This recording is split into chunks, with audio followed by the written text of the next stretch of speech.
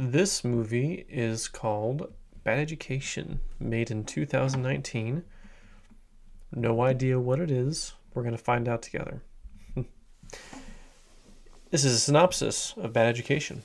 In 2002, Dr. Frank Tassoni is a superintendent in the Roslyn Union Free School District on Long Island.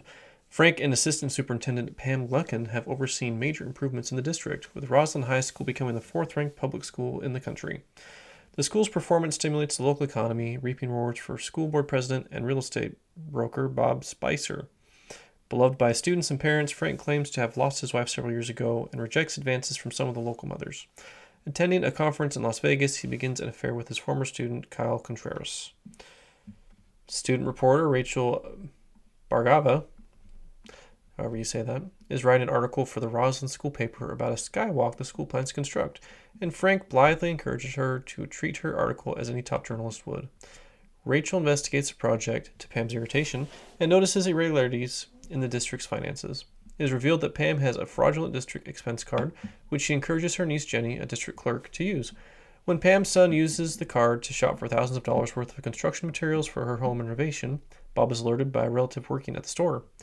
Bob and the school board confront Pam, realizing she has embezzled at least $250,000 in taxpayer funds. Dun dun dun. Gotta love that. Frank persuades them to handle the matter quietly, detailing the consequences a public scandal would have on the school and community. They agree to conceal the embezzlement, forcing Pam to pay restitution and resign. The board announces her abrupt retirement. Convincing district auditor Philip Metzger to falsify the financial records, Frank appoints him as Pam's temporary replacement. Frank transfers Jenny to a less visible special utilities role, threatening to expose her own misuse of funds when she attempts to implicate him. I don't know how that worked there, but there you go. Rachel continues her investigation, uncovering evidence of the embezzlement in the form of supply orders that were never fulfilled and massive consultation fees paid to unknown companies, including Pam's husband's car's dealership. Whew, mouthful. She found an annual expense of $803,000 to Word Power Tech and visits its listed address, which she discovers is a Manhattan apartment. A man enters the door and Rachel leaves, but she and Frank spot each other when he arrives and enters the same apartment. The man is Tom Tugiero, Frank's husband, and Rachel realizes Word Power Tech is a front created by Frank, a co-conspirator in the embezzlement. Frank later warns Rachel of the potential fallout for exposing the story. Phil informs Frank of an incriminating expense. Frank used district funds on first-class tickets to fly himself and Kyle to London. Frank threatens to place blame squarely on Phil for failing to catch Pam's scheme and taking part in the cover-up.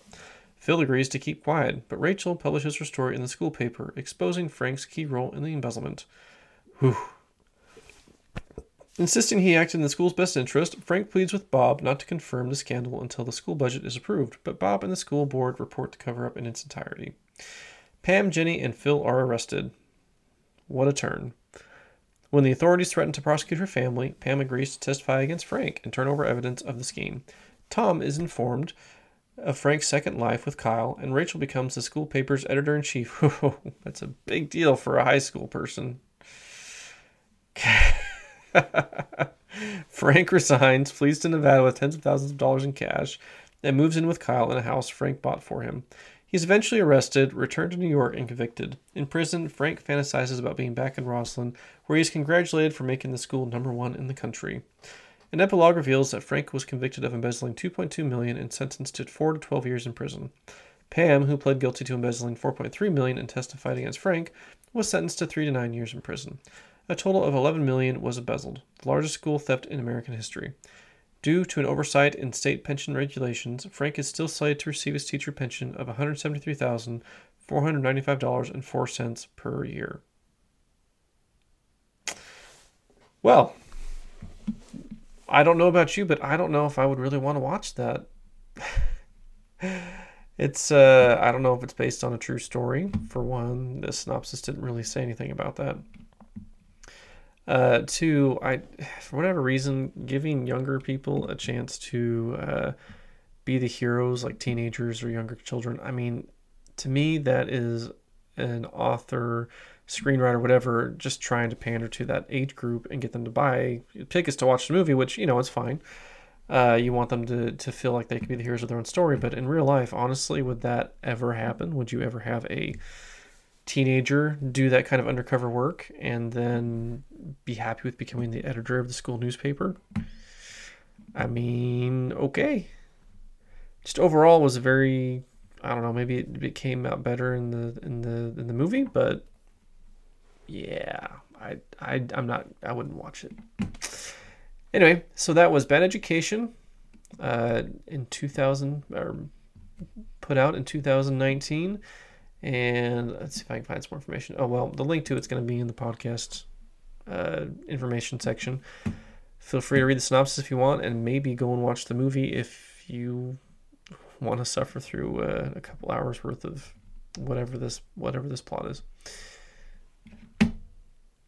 Talk to you next time.